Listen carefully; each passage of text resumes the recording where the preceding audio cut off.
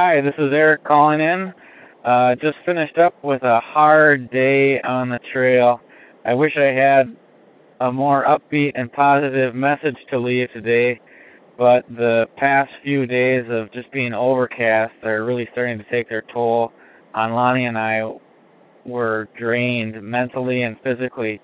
It's been very difficult navigating through the terrain that we've been traveling through as well, because it's so drifted in, and in the sunny time it would be pretty easy because we'd be able to kind of snake through that, and it would actually be fun to find a route. Now we're forced to just basically feel our way through with our skis and our ski poles to be able to know if the drifts are going up or down or what they're doing. So it's been very difficult. And today it was also really cold, even though it was only 20 degrees. We skied into a real sharp north wind, and we wore more clothes a day skiing than we have the entire expedition, even though it was 20 degrees, like I mentioned.